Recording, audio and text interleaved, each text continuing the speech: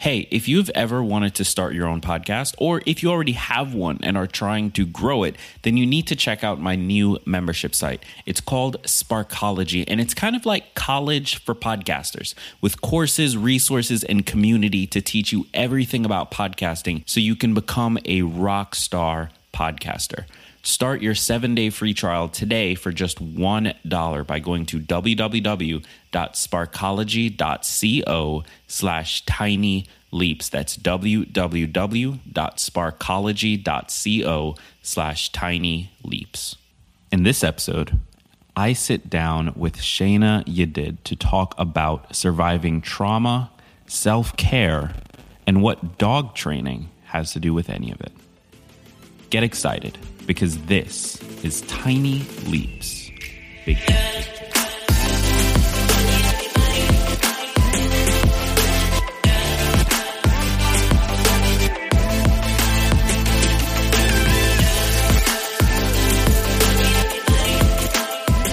Welcome to another episode of Tiny Leaps, Big Changes, where I share simple strategies you can use to get more out of your life. My name is Greg Clunis, and in today's episode, I am sitting down with Shana Yadid. Shana is the founder of Yadid It Dog Training, and it's such an incredible story that led her to that point.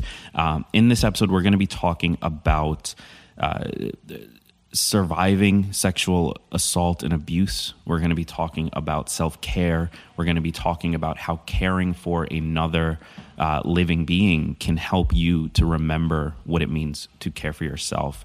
And ultimately, we're going to be exploring the story of a woman that is in a position to help a lot of the people listening to this show. And I know who you are. I've spoken to you directly. So I'm really excited for this one. And Shana, thank you so much for being here. Thank you so much for having me. I really look forward to our time together. Absolutely. So let's start a little lighter. Great last name for a business. You did. Thank you. I was a makeup artist before, and it was You Did Your Face. That's incredible. So as you're forming the business, why did you pick dogs? Why training and services around it? Like, why this space specifically? So I kind of, from teenagedom, was freelance babysitter, pet sitter. Mm-hmm. Animals and kids are definitely like where I'm most comfortable. I've actually had friends point out that I'm so much less awkward around children and animals than I am around other adults. But you know, that's just life. And college was not the place for me based off of experiences. And then my kind of culmination experience was like, hey, I'm never going back. Bye. Right. And I didn't tell anybody why I didn't go back. I just said, I can't do this. This is not for me. And I basically made it about anxiety, but I didn't give anybody anything else to go off of. And I had to find another way. Yeah. So I kind of went back to my roots, so to speak. And I was pet sitting and babysitting and just kind of doing my thing and living in Queens. Mm-hmm. And one of the people I was pet sitting for and like dog walking for gave me the book Animals in Translation, Using the Mysteries of Autism to Decode Animal Behavior by Temple Grandin. And I finished reading the book, which I'm a fairly slow reader. I ate that book. Wow. And 2 weeks after I ate the book, I was enrolled in Animal Behavior College's online program, which in actuality, I rescued a foster dog. I saved a foster dog's life from what would have been a fatal condition kind of by accident. And that was how I got a cosigner for my loan to enroll in the dog training program. That's amazing. So tell me that story. What happened around that I was dog? living with a boyfriend at the time. It was his father's foster dog. His father actually had 30 years prior had back surgery, and this dog had slipped a disc and was paralyzed in its back two legs. So him and this dog had this like really intense connection, and I could see the emotional attachment that he had, and he was going to Florida for the weekend, so we were watching the dog. it was super late Friday night, and I was supposed to be working the next morning at my synagogue for the youth group leading and the master of circle time, as they called me. And Spencer, the dog, he was a little French bulldog, started throwing up. But it wasn't just like he drank too much water and started like, throwing up. It was like liquidy, kind of clear, foamy, and there was like 6 different spots. Yeah. And I was like, well, it looks like it could be water related. Like something's not right here. Yeah. Something doesn't feel right. And this was at like maybe midnight. And I looked at my boyfriend at the time, and I was just like, we need to take him to the vet before we go to work in the morning. He's like, are you sure? Like, we have to be there at 9. Like, we're going to have to get up at 6 if we're going to do that. And I was like, I hear you. I don't like mornings either. But I really, like, my gut is telling me, like, he needs to go to the vet first thing in the morning. And he ended up, like, getting sick more through the night. I didn't sleep much that night. Next morning, we take him out to go potty before we take him to the vet. And he was basically pooping red, vile My gosh. craziness. And I was like, okay, get a sample. We're taking him. We're going to drop him off. We contacted his dad, said, you communicate with the vet from here, and we went to work. He reached back out to us around 2 p.m., and he said, y'all saved his life. And Steve, my boyfriend at the time, was like, what do you mean we saved his life? Like, what are you talking about? And he goes, Spencer had what was called hemorrhagic gastroenteritis. It has a 24-hour onset and a 100% fatality rate. My gosh. If you do not catch it within the first 12 hours. So basically what he was telling us was that if we had waited to take Spencer after work, he would have been too late. Dead. Yeah. And that my intuition saying that we had to take him first thing in the morning is the only reason that dog survived. Why do you think, because at this point you hadn't enrolled in school yet, why do you think that you just had that gut feeling of like, we need to do this right now? To be honest, it was almost a little bit of an overreaction is what it felt like to me, because the initial getting sick didn't look that off. Yeah. Like the foaminess was what got me, but that literally could have been just, I drank too much water and then I ran around, except for I don't run because I'm paralyzed. So what happened? Yeah. And I actually had to argue that point that night. He's like, are you sure? Like, are you not overreacting? Like, are you positive we have to go first thing in the morning? And I was like, look, I can't tell you why I think this, but like something's not right and he has to go. Like, we just have to take him before we go to work. Steve's dad had actually already been considering co-signing the loan for me because unfortunately, like at the time, my parents weren't able to really facilitate that, and it wasn't even a huge loan. My dog training program was all of like $3,500. Yeah. But it was still inaccessible to me, and I had to reach out to other avenues that I wouldn't normally have reached out to. Right.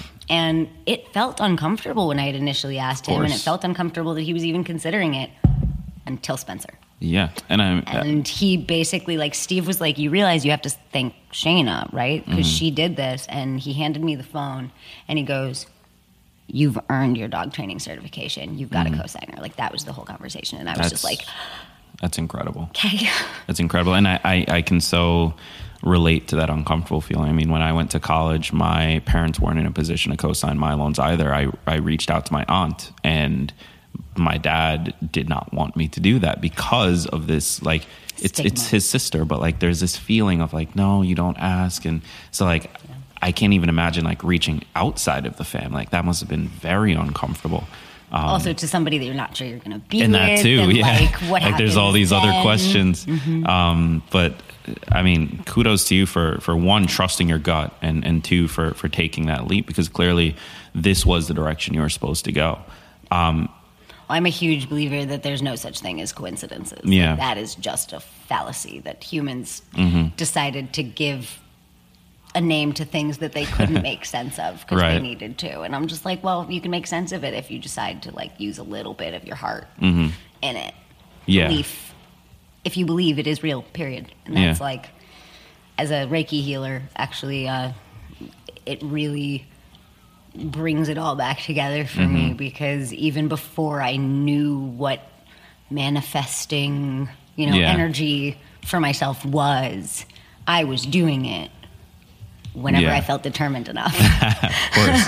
And I mean, even I know a lot of my listeners, and myself included, I would include in this list, like, are a little skeptical as it relates to manifesting and like things being coincidences or not, and fate and so on and so forth. But it's almost like the way I try to look at it is, whether you want to use the word coincidence or not, it's almost like things happen and then you add meaning to it. Like, something happened.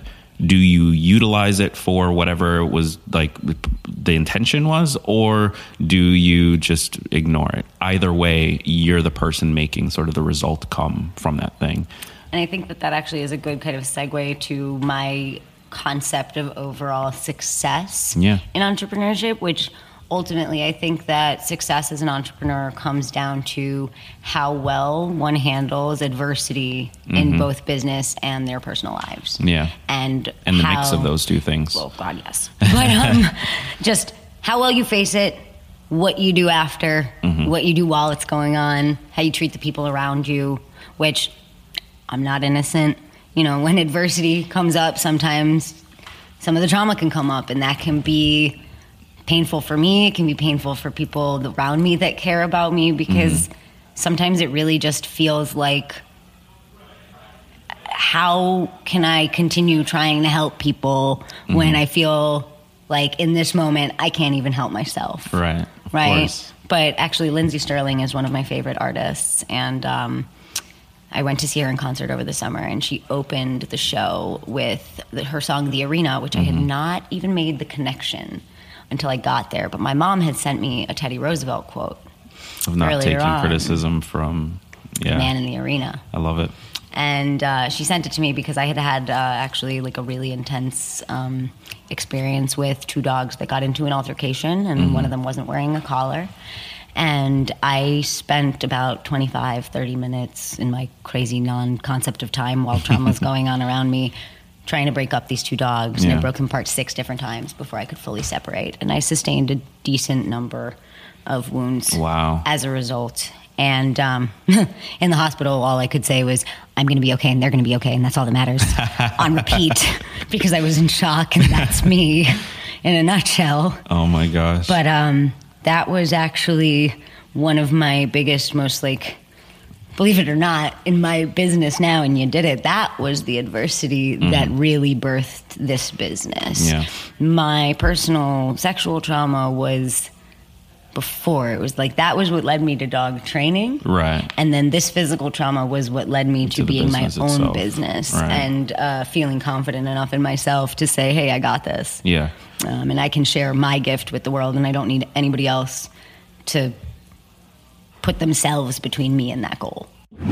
So back in the day, my friend Victor and I used to produce electronic music together. And we were pretty good too. We even had 2 of our songs played internationally by other DJs on the radio. I've always wanted to go back and start making music again. So the other day, I opened up Ableton Live, and I had no idea what to do. Now, luckily, there's a class on Skillshare just for that. So whether you're returning to a long-time passion project or simply exploring something new, Skillshare has classes for you. They have thousands of amazing classes covering dozens of creative and entrepreneurial skills. Join the millions of students already learning on Skillshare today with a special offer just for Tiny Leaps listeners. Get 2 free months. All you have to do is head over to Skillshare.com/tinyleaps. That's 2 months of unlimited access to thousands of classes for free. Go to Skillshare.com/tinyleaps. That's Skillshare.com/tinyleaps.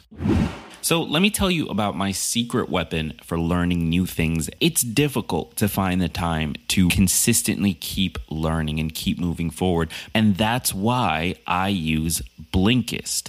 Blinkist is really unique. It's an app that works on your phone, your tablet, or your web browser. And it takes the best key takeaways, the need-to-know information from thousands of nonfiction books, and condenses them down into just 15 minutes that you can read or listen to. Years ago, I read the 4-Hour Workweek, but I decided to jump back into it, just sort of get a refresher And Blinkist came in clutch for that. So with Blinkist, you get unlimited access to read or listen to a massive library of condensed nonfiction books. All the books you want, and all for one low price. So right now, for a limited time, Blinkist has a special offer just for our audience. Go to Blinkist.com/tinyleaps to try it for 7 days and save 25% off your subscription. That's Blinkist, spelled Blinkist.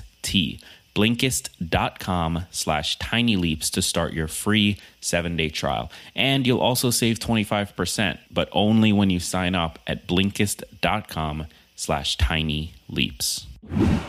So I asked you before we started what your number one goal was. And I find your answer so interesting because it literally was just, I want to share my story with whoever needs to hear it.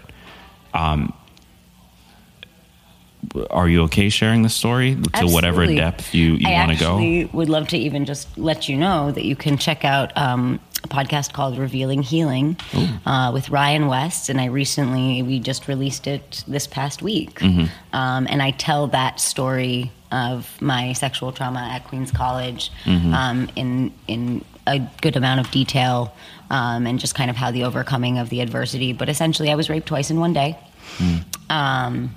And it was something that could have been avoided if I hadn't drank a Four Loko. Right. But it was back before they had changed the formulation, and it was, I mean, look at me. It doesn't take much, you know? So like 3/4 of that can, and I was awake. Right. And first guy took advantage of it, and then we were all supposed to be going out, me and a bunch of friends, and we ended up at the bar, and the person that was supposed to come meet me that I was kind of talking to didn't show up, so then I was like sitting outside by myself crying because I didn't know how to handle what had just happened that I didn't tell anybody about. And this other guy came out, and believe it or not, a month prior he tried this at another party, and I didn't drink a Four Loko, and I was smart enough to say, F no, I'm not following you to your car. Like, no, that's dumb. I'm not going for a walk with you. You cannot be trusted. But that night, I was not myself. Like I said, I was awake, present-ish. And he asked me if I wanted to go for a walk. And we walked to his car, and he drove me around in circles and wouldn't take me back to the bar until I gave him what he wanted. Right. So the following day at Queens College, actually the first perpetrator's girlfriend decided to... He must have told her something. Because she was under the impression that I made him do it. And I walked into the cafeteria at Queens College, and I heard from across the room, "There's the slut." I froze like a deer in headlights. And probably what felt to me like 20 minutes, but was probably only a matter of 30 seconds before I turned around, walked out, and never went back. And I was a really broken person at that point. And I didn't really know how to be a person or trust anybody. And like I said, I went back to my roots. I was dog sitting and babysitting, and I wouldn't clean my room, so my mom kicked me out of the house, thinking she was going to teach me a lesson, but she didn't understand that me not cleaning my room was a result of me not being able to function because I couldn't tell anybody about what I was dealing with. So that was going to be my next question, is at this point, did you have anyone that you could talk to, or? Nope. Shortly after I enrolled in dog training school was when I finally told people, which was about a year and a half, 2 years after it happened. And it was actually one of those moments where I was getting upset about something else. And she could see that I was not upset about that, but she couldn't figure out what I was upset about. And basically she said something that caught me again like a deer in headlights, and it was one of those moments where I couldn't deny because she caught me so off guard, and in that moment she knew that I wasn't telling her something, and I had to kind of come clean. And she she handled it better than most, I think. And I can't say the same for my dad, who handled it later. But, you know, everybody's got their strengths. Yeah, of course. Having survived, and not only survived the event, but survived the trauma afterwards, and survived the loneliness, and I mean, it's already lonely, I'm sure, just going through it, even when you have people around you. So I can't imagine being in that hole by yourself. The hole still comes up. I'm sure. Especially with the current political climate. Yeah.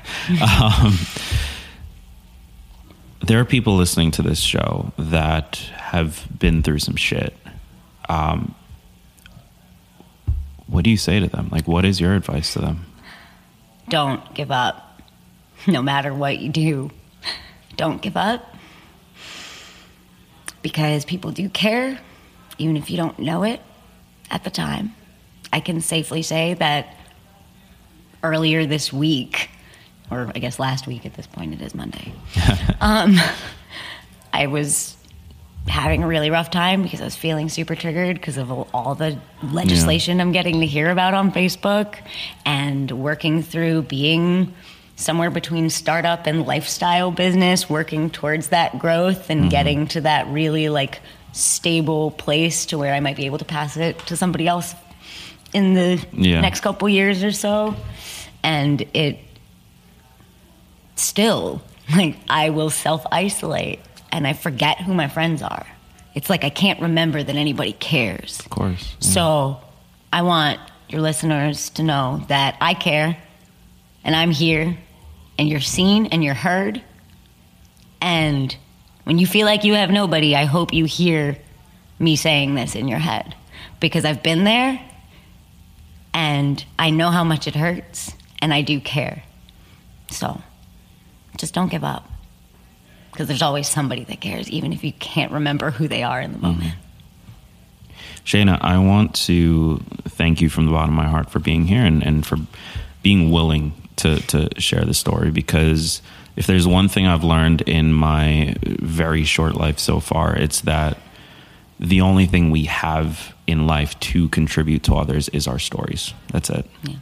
Nothing else matters. And so your willingness and courage to share that is going to help thousands of people on this show and hundreds of thousands across all the different appearances that you're doing. So thank you.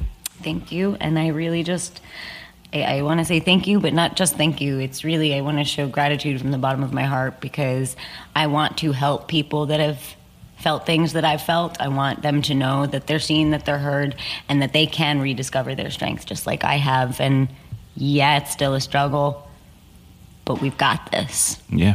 We just have to stand together and remind each other that we've got this together. So I'm really thankful to you and your podcast for giving hope to those in need when they need it, as they need it. Yeah, listen, I mean, one day we'll all be able to look back and say, you did it. So with that said, thank you so much for tuning in, and I hope this was valuable. If you are struggling with something, please find somebody that you can talk to. I cannot imagine what it's like to... At Shana Yadid on Instagram. At Shana Yadid on Instagram. Reach out to her. Have the conversation and be... I don't want to use the word brave, because that's not what it is, but be willing to open it up and share what you can. And be brave, in the words of Sarah Bareilles. She's got a song called Brave, and she says, say what you want to say, and let the words fall out. Honestly, I want to see you be brave. Speak your truth. That's the bravery we're talking about. Absolutely. So I hope that you found this valuable. Be sure to click subscribe wherever you are consuming this to make sure you never miss a new episode. And as always, remember that all big changes come from the tiny leaps you take every day.